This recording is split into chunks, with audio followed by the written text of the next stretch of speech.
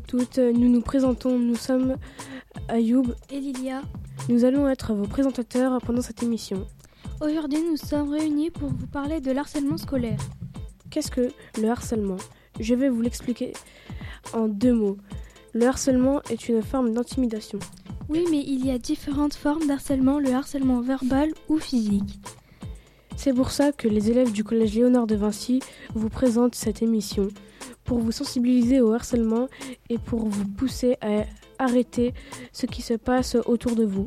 Sais-tu que le harcèlement scolaire, le harcèlement n'est pas un phénomène nouveau de tout temps. Certains jeunes ont subi des moqueries, des insultes, des menaces et ont été rackettés. Ce n'est toutefois pas une raison de le minimiser. Il peut avoir un impact sur la santé mentale ou physique. Ceux-ci, pris isolément, peuvent paraître anodins, mais lorsqu'on les considère dans leur globalité, on en perçoit mieux le caractère destructeur.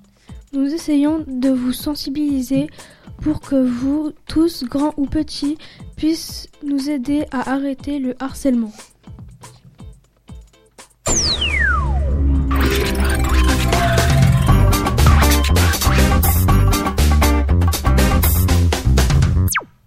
Nous allons entendre plusieurs chroniques, mais aussi des reportages de plusieurs élèves qui ont été victimes de harcèlement et une interview sur Christophe Axel, le fondateur de l'association PDE-SAP.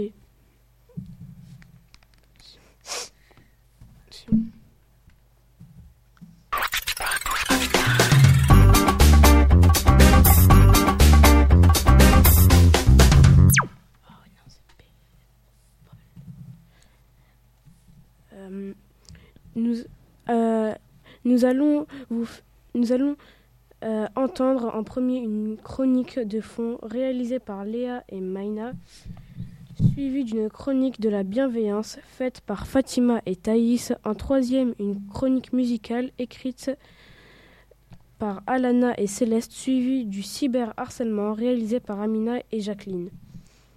Nous avons après une chronique écrite par Ilyes et Thaïriz, ensuite Gustave et Maxime qui vont nous faire écouter plusieurs reportages.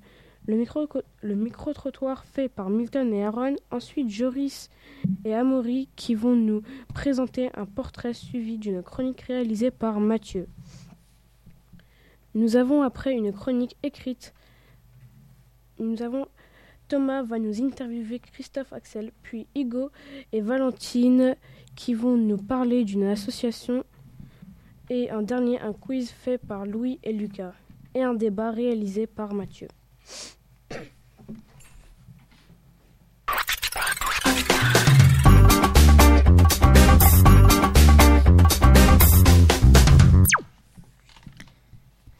Nous avons été touchés. Non.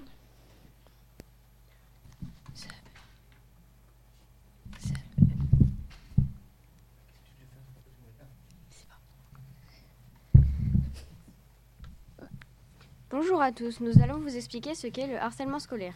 On va vous donner des chiffres et quelques explications. Tout d'abord, le harcèlement est une violence physique ou mentale, répétée sans arrêt. Le pourcentage d'enfants en France se faisant harceler est de 5 à 6%, c'est-à-dire environ 30 élèves au collège. Le harcèlement a plusieurs acteurs. Le harceleur est celui qui va faire subir le harcèlement à quelqu'un, le frapper, le rabaisser, etc. Il y a la victime, la personne qui subit le harcèlement, et les témoins, ils regardent et ne font rien.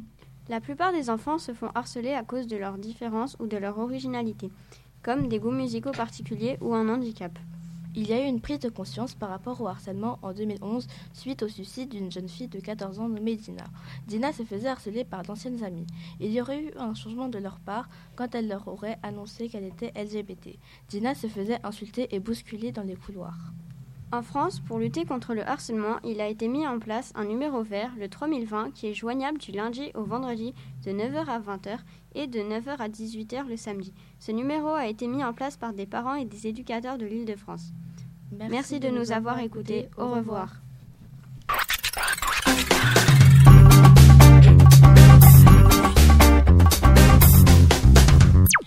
Bonjour. Bonjour, nous allons vous présenter une chronique sur la semaine de la bienveillance dans notre collège. Nous allons vous parler de ce que les professeurs ont fait et ce que le collège a organisé.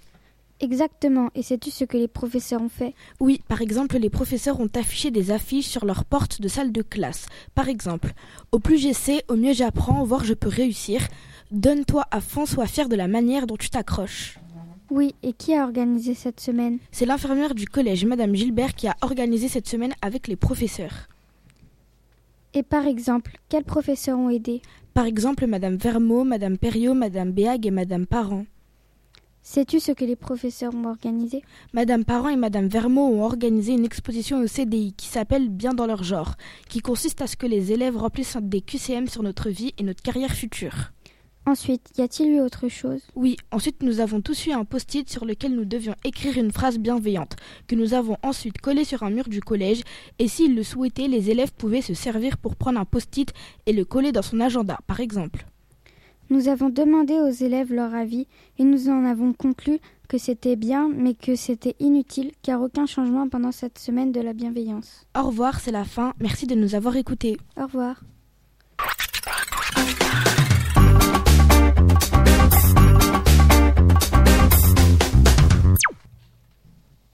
Bonjour, nous allons vous parler de 2 chanteurs connus qui nous parlent du harcèlement.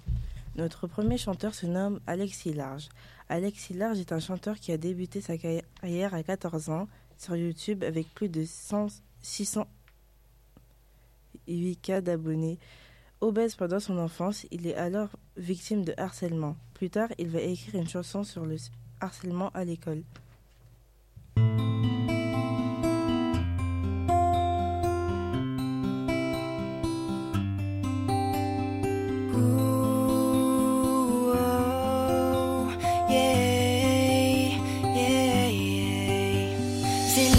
D'une fille plus trop joyeuse, le sourire aux lèvres mais si malheureuse, enfermée dans sa bulle sans jamais qu'on l'entende.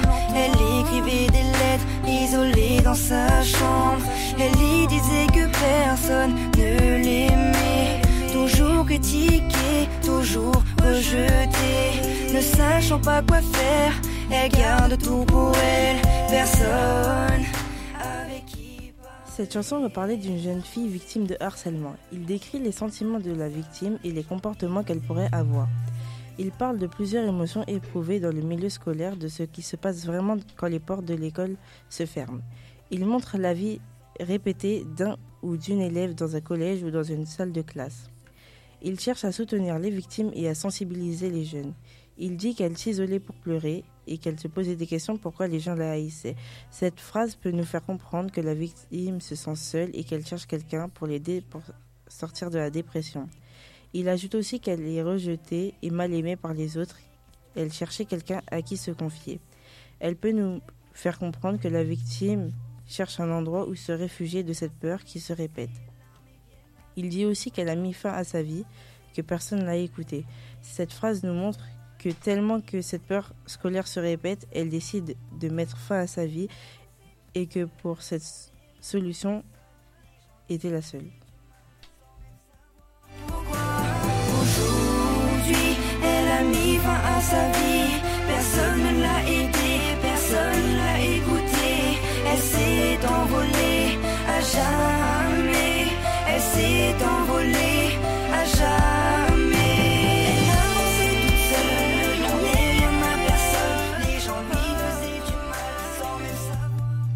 Et notre deuxième chanteur est soprano.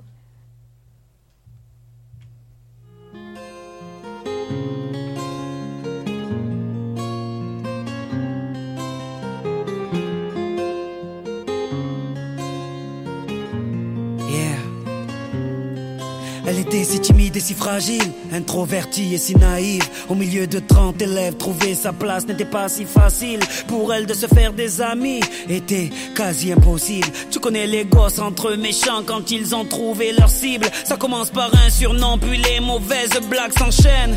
Ils mettent du sel sur les plaies de ses complexes, avec tellement de haine qu'elle vit avec la peur quand elle voit son cartable. À la surprise générale, elle commet l'irréparable. Elle avait ce regard innocent qui n'attendait qu'à être aimé. Il est né en 1979. C'est un rappeur français. Il est le chanteur et le compositeur de Fragile. Il chante ainsi aux côtés des jeunes qui sont victimes de moqueries de la part de leurs camarades. Il essaie de faire passer ce message très important pour lui, car il dénonce le harcèlement scolaire et parce qu'il y a des enfants qui, tragiquement, finissent par commettre l'irréparable. Il a chanté 2 chansons sur le harcèlement scolaire, Fragile et Forest. La chanson Fragile parle d'une fille qui est timide. Elle n'a pas d'amis et se fait harceler par ses camarades. Elle voulait juste être aimée, mais sa vie était autrement. Tous les mots qui lui ont été dits ont fini par la briser. Dans la chanson Fragile, Soprano nous dit « Pour la fille, être aimée, c'était être likée. Elle poste sa photo et reçut des commentaires, des insultes. Et puis cela devint insupportable pour elle.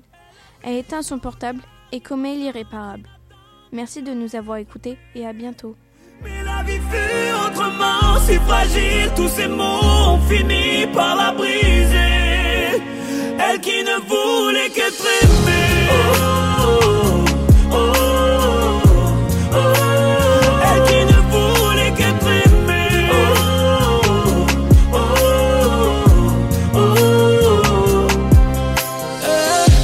Voilà pourquoi j'ai besoin que tu me parles.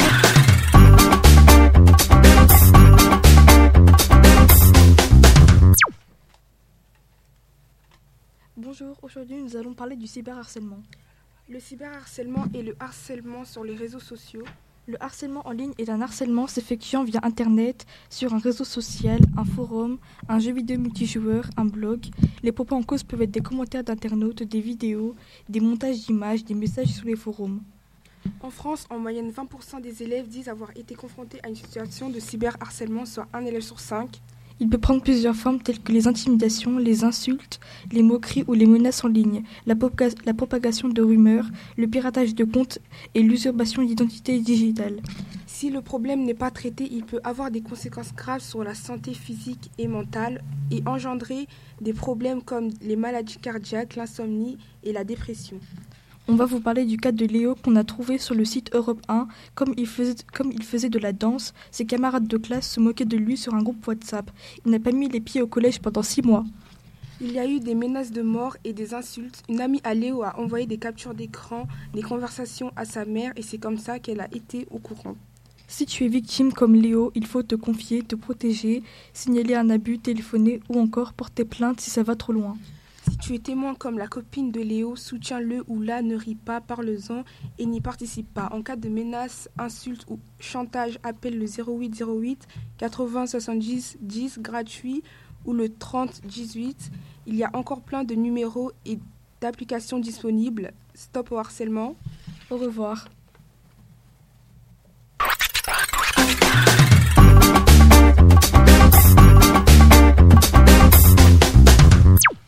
Bonjour, nous allons vous parler de l'enquête PISA qui date de 2015 sur le harcèlement scolaire dans différents pays comme Hong Kong, la Bulgarie et le Japon. Hong Kong est la ville la plus touchée par ce fléau. 32% des élèves de l'ancienne colonie britannique indiquent être victimes de violences physiques et verbales. Le Japon est touché par le harcèlement scolaire car ils ont un esprit compétitif, sport, être le premier, etc. En Europe, c'est la Bulgarie qui affiche le taux de harcèlement le plus élevé, avec 25% des étudiants concernés. Le Japon est lui aussi un mauvais élève avec 22% de harcèlement. Nous avons été surpris par l'ampleur de ce phénomène, reconnaît Mario Piacentini, auteur de l'enquête. Les données montrent que le harcèlement scolaire est présent partout et n'est pas lié au développement du pays ni aux performances scolaires. Certains pays qui sont réputés pour leur système éducatif sont tout de même concernés comme la Norvège, Finlande, la Suède affichent un niveau de harcèlement scolaire plus élevé. Merci à tous de nous avoir écoutés. Au revoir.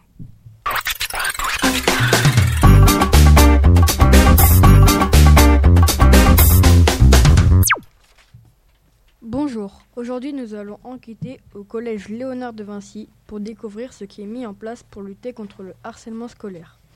On va interroger la surveillante Nelly, venez avec nous. Avez-vous déjà vu des situations de harcèlement au Collège Léonard de Vinci ? Oui, j'en ai déjà vu, étant donné que je suis surveillante, du coup j'ai déjà dû en gérer quelques-uns. Notamment harcèlement scolaire, mais aussi du harcèlement sur les réseaux sociaux. Donc oui, j'en ai déjà vu au Collège Léonard de Vinci. Merci beaucoup. Nelly vient de nous dire qu'elle a déjà vu et réglé plusieurs situations de harcèlement au Collège Léonard de Vinci. Nous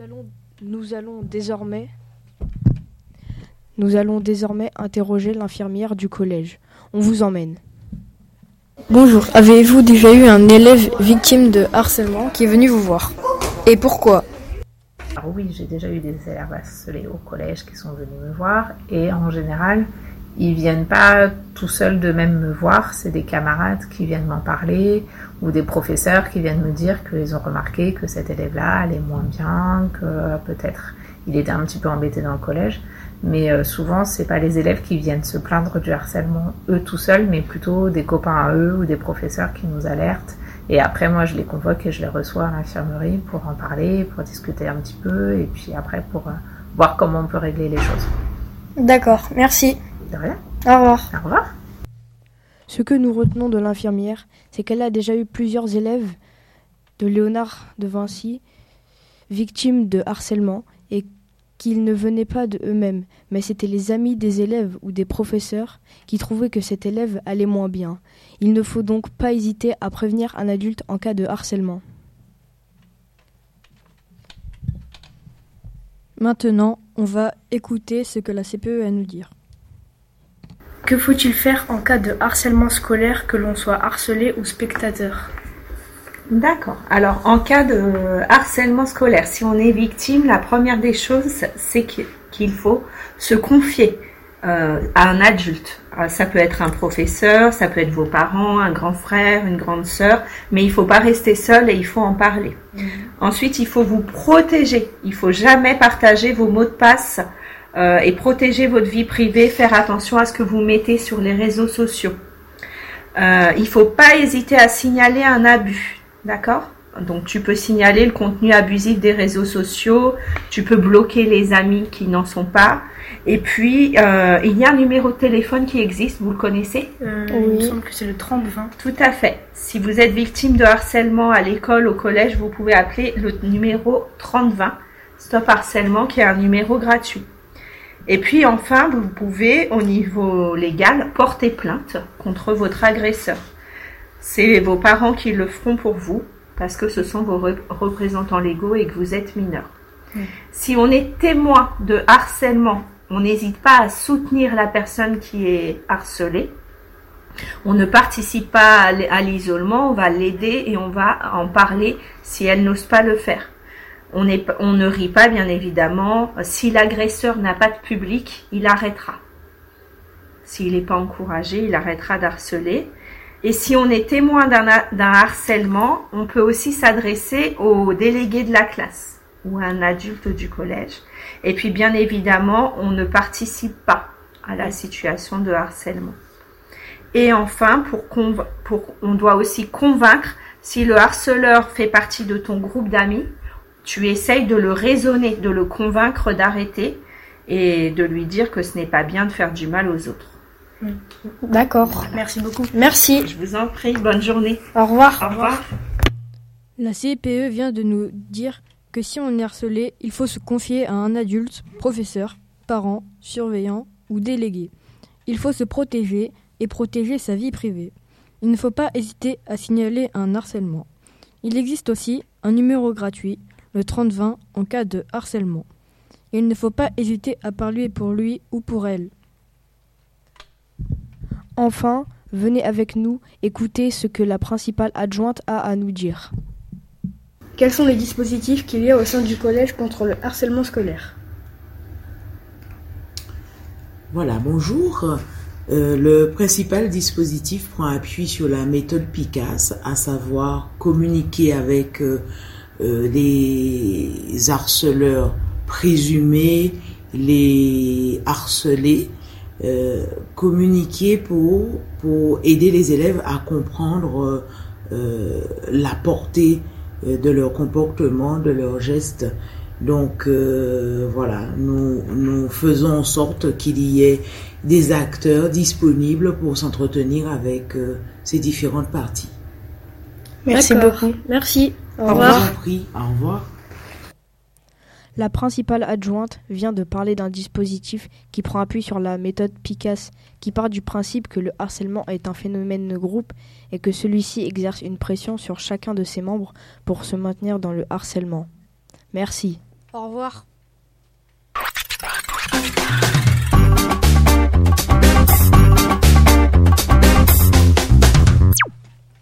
Bonjour à tous. Aujourd'hui, nous allons vous présenter un micro-trottoir sur le harcèlement. Nous avons enquêté dans notre collège en essayant de savoir comment remédier au harcèlement. Voici les 3 personnes interrogées. Aussi, il faudrait peut-être ignorer les personnes qui vous harcèlent. Alors je pense qu'en gros, si on est victime d'harcèlement, faut en parler aux autres et pas garder que pour soi-même.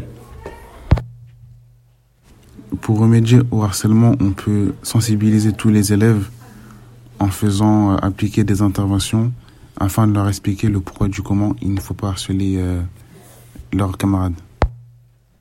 Les 3 personnes ont donné plusieurs façons de remédier au harcèlement, notamment sensibiliser les élèves en faisant des interventions, en parler et d'essayer d'ignorer les harceleurs. Nous avons aussi essayé de savoir si les personnes interrogées avaient déjà vu ou vécu une scène d'harcèlement. Si oui, avez-vous agi ou n'avez-vous rien fait ? Oui, j'ai déjà été témoin d'une scène d'harcèlement et j'ai été allé voir un prof pour le lui dire. Oui, j'ai déjà été témoin d'un harcèlement, mais j'ai su après, donc je n'ai pas vraiment pu agir. Donc oui, j'ai déjà été témoin d'une situation d'harcèlement et effectivement j'ai agi. Alors c'était dans le cadre de mes fonctions, donc c'était un enfant qui était harcelé et donc je l'ai agi d'abord en allant voir cet enfant, puis j'étais pas professeure à ce moment-là, j'étais surveillante, j'étais AED et donc je l'ai emmené voir le CPE. Et avec le CPE, il y a eu des entretiens, puis avec les enfants qui l'harcelaient. Après, on a pu faire un conseil pédagogique, etc., etc. Puis, on a pu arrêter la chose.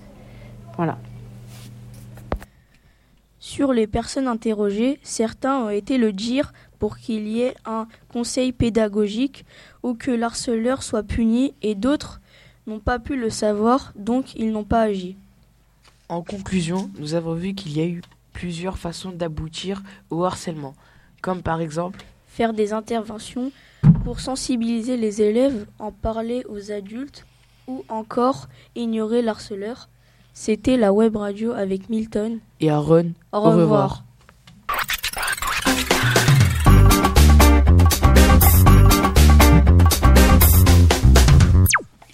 Bonjour, aujourd'hui nous allons vous présenter le portrait de Jonathan Destin.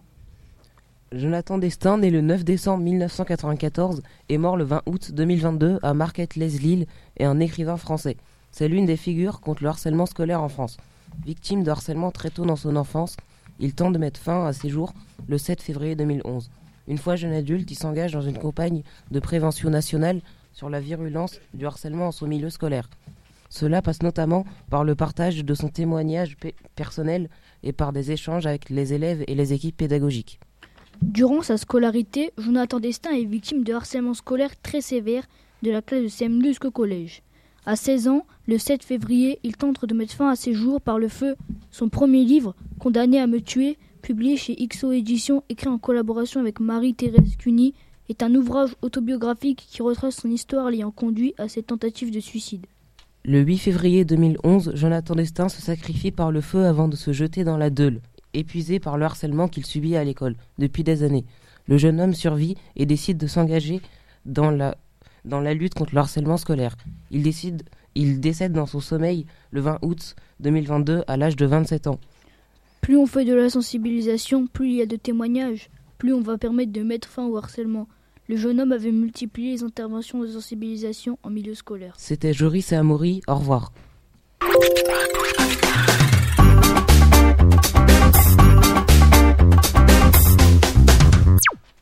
Bonjour, aujourd'hui je vais vous parler des méthodes utilisées par certains pays et États pour arrêter le harcèlement scolaire. La Suède, le Canada et l'Australie sont très préoccupés par le harcèlement scolaire. Ils emploient une méthode appelée méthode des intérêts communs, appelée en France méthode de la préoccupation partagée. Pour que cette technique soit efficace, il faut détecter le harcèlement très tôt. Pour cela, tout le personnel et les élèves s'y mettent. La méthode de la préoccupation partagée a été découverte par le psychologue suédois Anatole Pikas. Cette technique consiste à exécuter des entretiens réguliers et très rapides avec les harceleurs. S'il y a plusieurs harceleurs, les entretiens s'effectuent un par un. Ensuite, ils essaient de les sensibiliser pour qu'ils se mettent à la place de la victime, qu'ils se rendent compte de la méchanceté et de la violence de leur comportement. L'objectif est qu'ils arrêtent d'eux-mêmes, ou encore mieux, qu'ils aident la victime. À côté, ils effectuent des entretiens plus longs avec la victime pour ne pas qu'elle haïsse et qu'elle rejette le ou les harceleurs s'ils veulent l'aider. Le plus important dans cette manière d'arrêter le harcèlement est qu'à aucun moment les harceleurs ne doivent être punis. Si cela arrivait, il y a des chances qu'ils rejettent la faute sur la victime. Ainsi, ils briseraient tout ce qui a été fait. Un certain Jean-Pierre Belon essaye de répandre cette technique. Et vous, souhaiteriez-vous voir cette méthode dans votre collège ? Cette chronique vous a été présentée par Mathieu. Au revoir.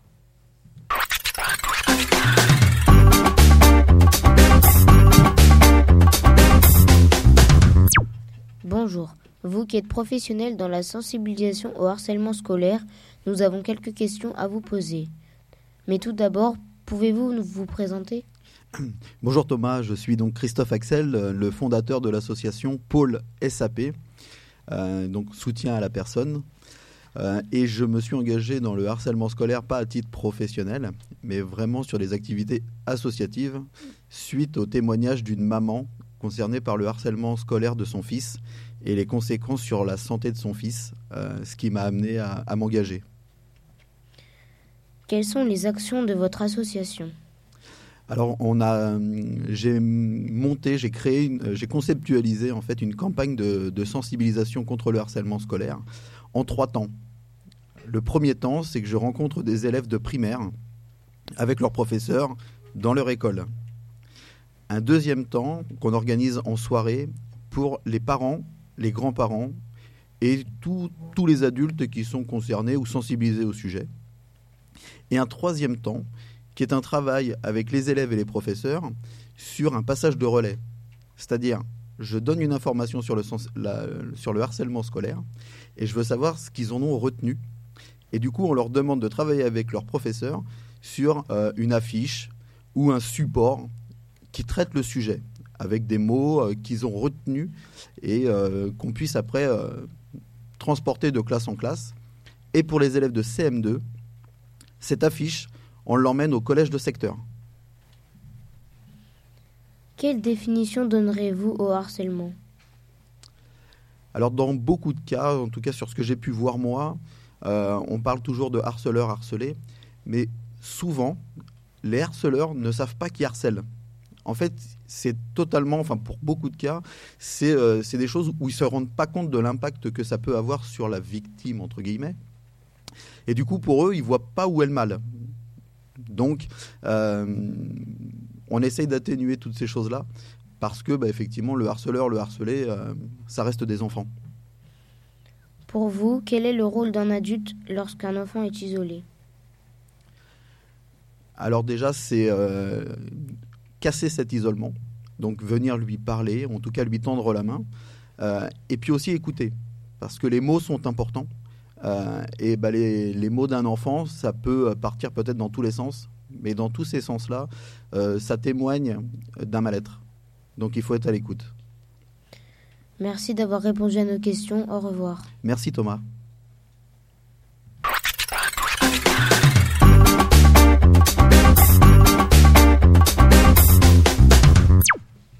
Bonjour à tous. Nous allons vous présenter 2 associations, l'association Hugo et l'association Marion la main tendue. La première association que nous allons vous présenter est Hugo.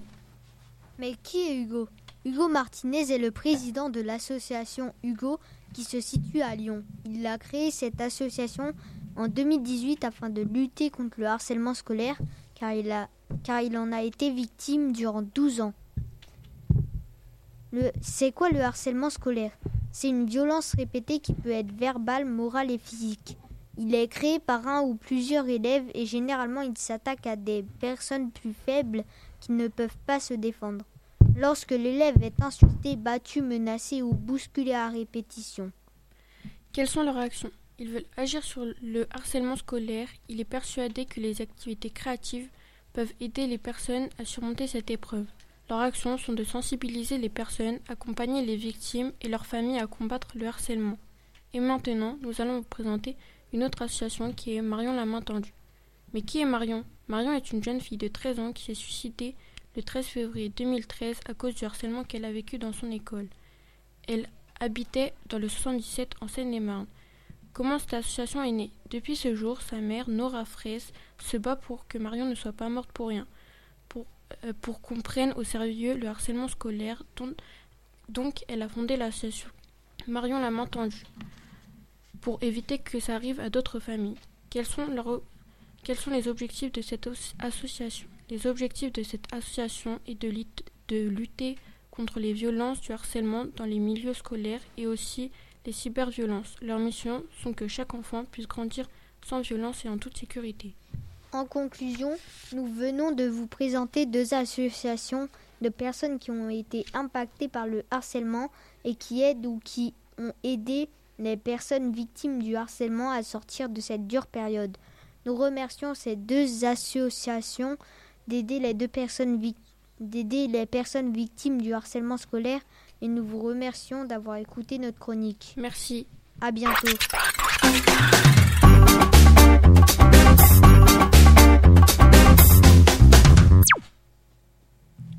Bonjour.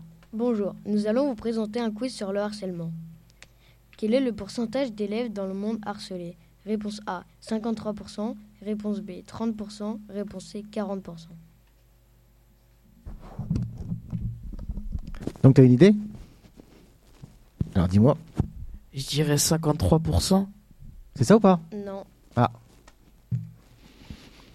Je t'ai piqué ton micro. Vas-y. 40%. Non. Ah, on va finir par y arriver du coup. Vas-y, donne la réponse. La réponse est plus de 30% des élèves dans le monde ont été victimes de harcèlement. C'est déjà pas mal, hein. Quelle punition pour un harceleur qui a poussé sa victime au suicide ? Réponse A, 10 ans d'emprisonnement et 150 000 euros d'amende. Réponse B, 2 ans d'emprisonnement et 65 000 euros d'amende.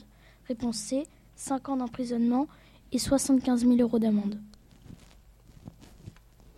Ah, il y a des idées là. Alors vas-y, tente le coup. Réponse C. La réponse C, c'est combien ? 5 ans d'emprisonnement et 75 000 euros d'amende. Est-ce que c'est ça ? Non. Ah. Alors, c'est plus ou moins ? Alors, à votre avis, plus ou moins 5 ans ? Plus. Donc ça serait 10 ans alors ? Oui. C'est ça ? C'est la bonne réponse ? Oui. Ok. Donc 10 ans d'emprisonnement et 150 000 euros d'amende. Il faut réfléchir à 2 fois avant d'harceler alors. Hein. Quel est le lieu où il y a plus de harcèlement entre l'école primaire, le collège ou le lycée ? École primaire, collège, lycée. Alors, vas-y. Le collège ? Non. Ah. Vas-y. Le lycée ? Non. Ah, bon. C'est l'école primaire avec 12%, le collège avec 10% et le lycée avec 4%. D'ailleurs, c'est peut-être pour ça que monsieur intervient dans les écoles primaires avant tout, quoi. Y a-t-il plus de harcèlement moral, physique ou le cyberharcèlement ? Moral, physique ou cyberharcèlement ? Alors, on va aller voir dans le fond.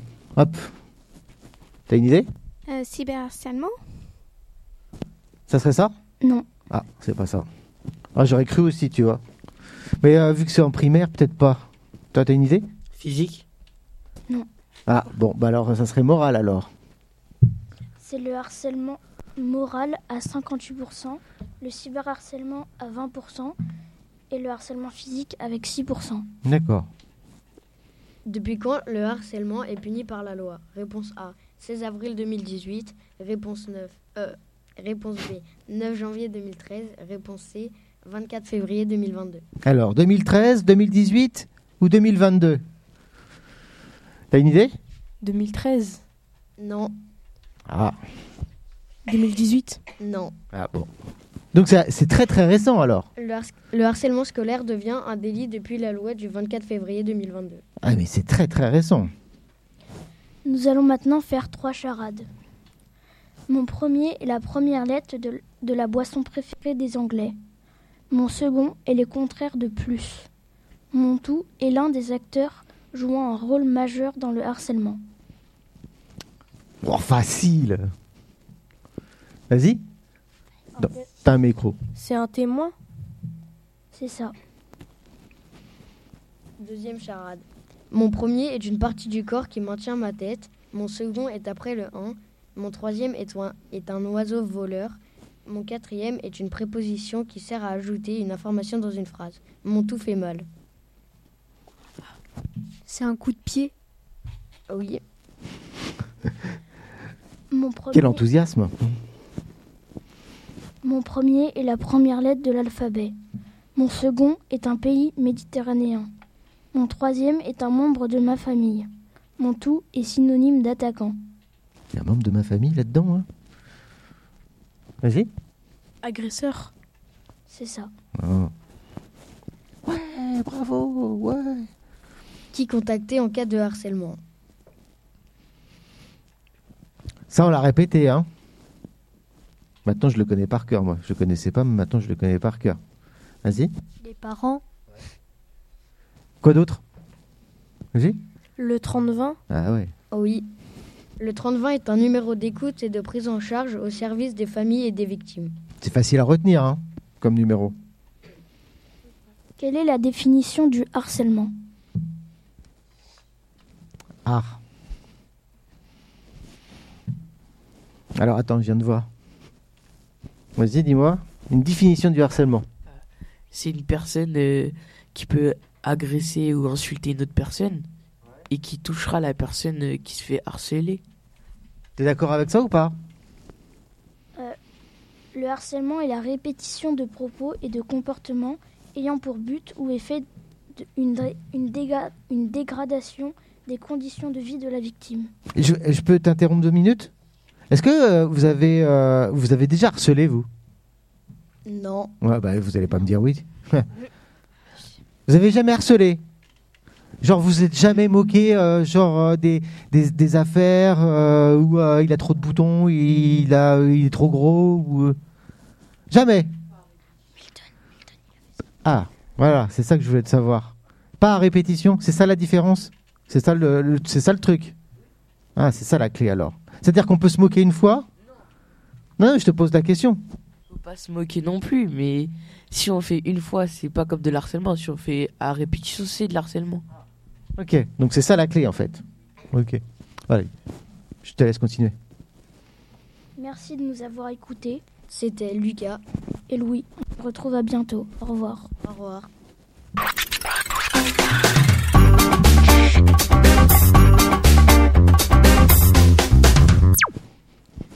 Je vais maintenant vous présenter la question du débat qui est: si vous apprenez un jour qu'un ami à vous se fait harceler et que vous êtes témoin d'une scène où il se fait frapper et insulter par ses harceleurs, est-ce que vous intervenez ou alors est-ce que vous allez en parler à un adulte sans intervenir vous-même? Vous avez plusieurs arguments. Pour intervenir, vous pouvez penser que c'est un ami que vous voulez défendre vous-même. Sur le coup de la colère, vous ne pouvez pas vous empêcher d'intervenir. Vous voulez lui prouver que vous tenez à lui, ou vous préférez régler ça entre élèves pour ne pas que les adultes aient à intervenir. Et les arguments pour prévenir, c'est que vous pouvez avoir peur de représailles, vous pouvez avoir peur que ça dégénère en bagarre, vous ne vous sentez pas assez fort pour intervenir, ou alors vous avez envie que les harceleurs soient sévèrement punis. Alors vous faites comment vous? Là il y a votre copain là qui se fait harceler, vous faites quoi? Bah on intervient direct, enfin on leur dit d'arrêter.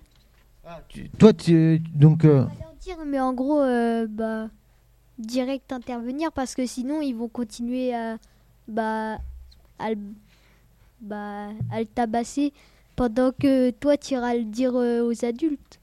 D'accord, mais toi comment tu fais? Tu fais arrêtez?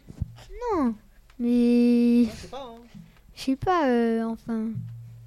D'abord, on les arrête et puis après, on va le dire à l'adulte.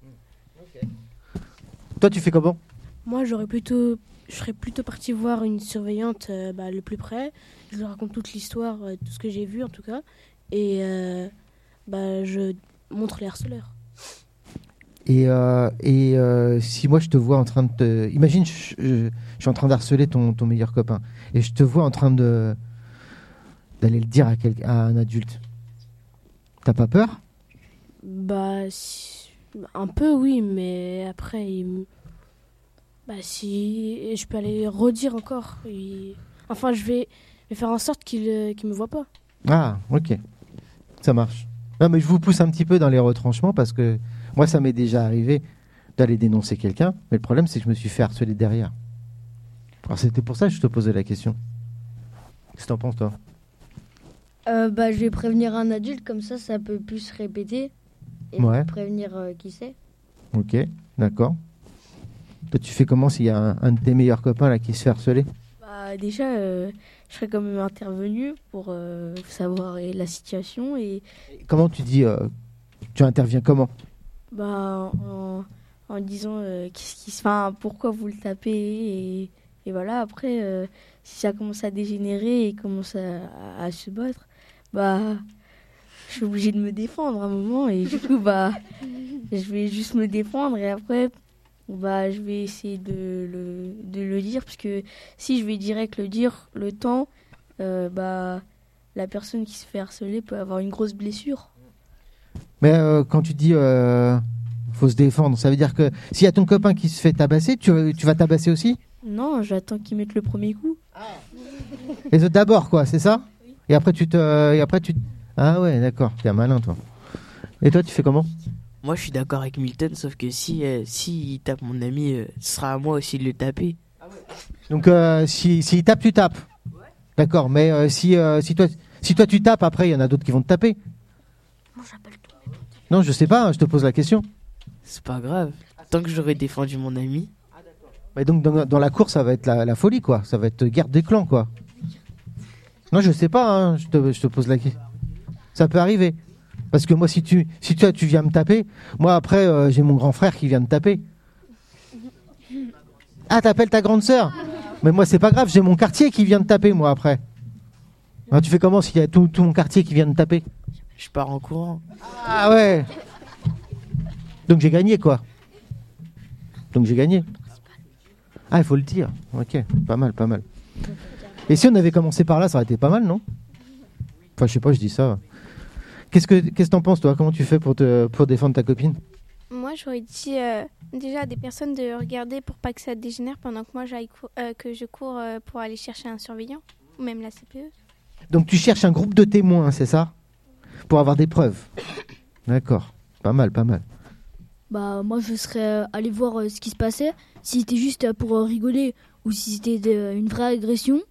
Et si c'était une vraie agression, je serais allé voir un adulte pour dire ce qui se passe. Et comment tu sais que c'est juste pour rigoler? Si je vois qu'ils sont en train de rigoler en se battant ou qu'ils se mettent pas des vrais coups, c'est pour rigoler. Alors, vous allez me dire ce que vous en pensez parce que je vois souvent ça dans les collèges, en train de, je sais pas, de vous donner des claques derrière la tête ou de faire semblant de vous battre. C'est quoi ça? C'est pas du harcèlement? Non? Ah, c'est de l'amusement, c'est ça, c'est de l'amusement. Et quand c'est un peu c'est de l'amusement tous les jours? Pas tous les jours. Non. C'est rigolo de se mettre des claques, je trouve. Hein. Ouais, c'est très rigolo. Okay. Qu'est-ce que t'en penses, toi? Moi, je trouve que c'est bête de se frapper pour rigoler. Ah ouais? Non? T'es pas d'accord? Tant qu'il n'y a pas un accident, tant qu'il n'y a pas une blessure. Par exemple, si pour rigoler, on se tape, mais qu'après, il y en a un, il commence à avoir mal, on arrête. Ah, dès qu'il y a du sang, tu t'arrêtes, c'est ça? Il commence à dire que ça va pas. Ça m'est déjà arrivé.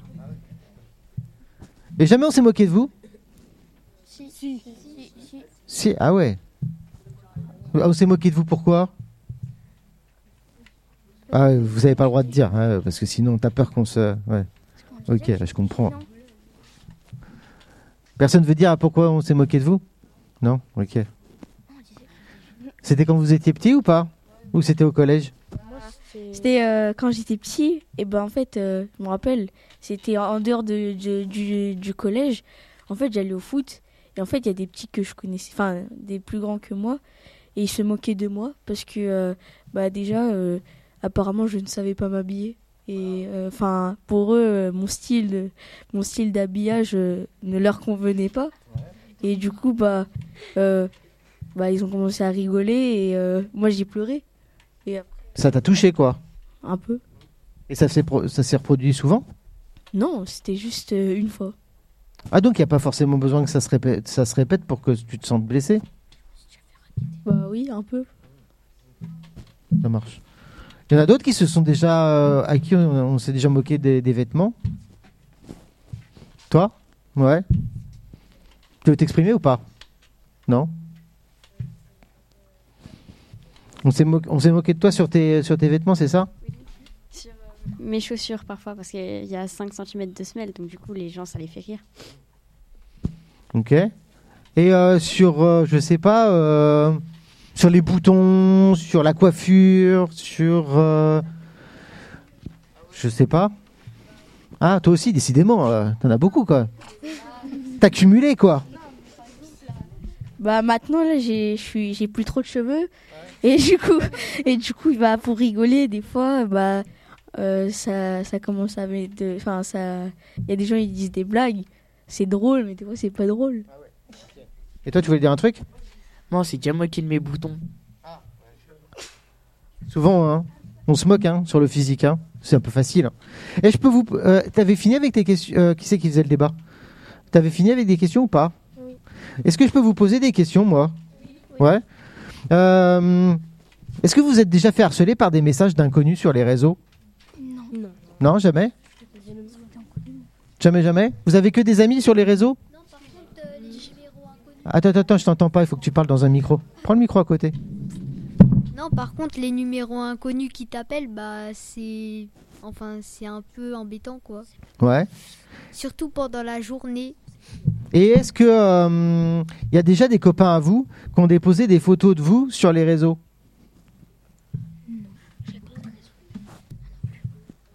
Personne? Ou alors vous le savez peut-être pas? Ouais, sur Snap, sur TikTok et tout ça. Vous avez jamais filmé des scènes dans la cour? Ouais, normalement le téléphone est interdit, mais je t'entends pas. Faut que tu viennes prendre un micro. Tiens. Par exemple, dans un groupe d'amis, ça mettait des photos, des dossiers de personnes. Ouais. Et c'est tout. Ah, parce que moi, j'en connais plein qui font des dossiers, ou alors personne ne veut le dire, mais... Ouais, tiens, tu veux bien lui prêter le micro? Bah, moi, en fait, quand j'ai des photos d'amis, s'ils veulent les poster...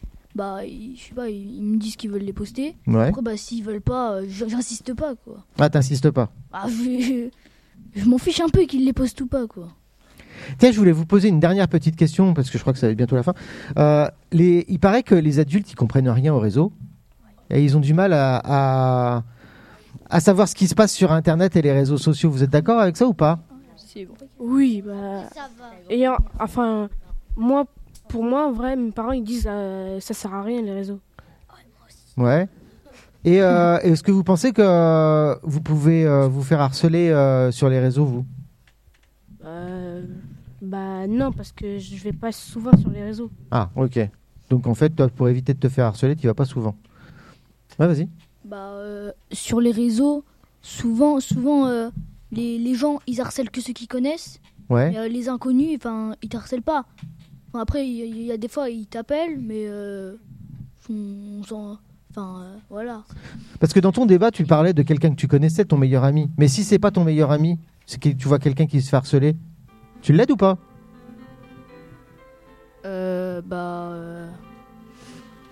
D'accord, ok. Je vois le genre.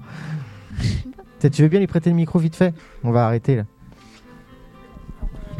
Si je vois une personne se faire harceler, mais c'est pas mon ami, en fait, ça dépend. En fait, c'est pas que ça dépend, mais oui, voilà, ça dépend du contexte.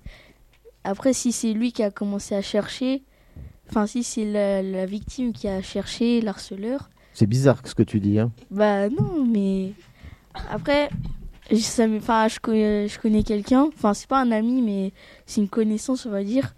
Et en fait je suis allée sortir dehors et vu qu'il habite dans ma rue, un jour je l'ai vu, il s'est fait frapper par des grands. Ouais. Mais vu que je les connaissais les grands, des fois pour rigoler les grands aussi me frappent. Et du coup j'avais peur. Et du coup, j'ai pas allé. C'est ce que je disais tout à l'heure en fait. Oui. Des fois on n'ose pas aller aider parce qu'on a peur que ça se retourne contre nous. Oui. Ok, on va conclure. Les présentateurs, vous êtes là? Ok, c'est à vous.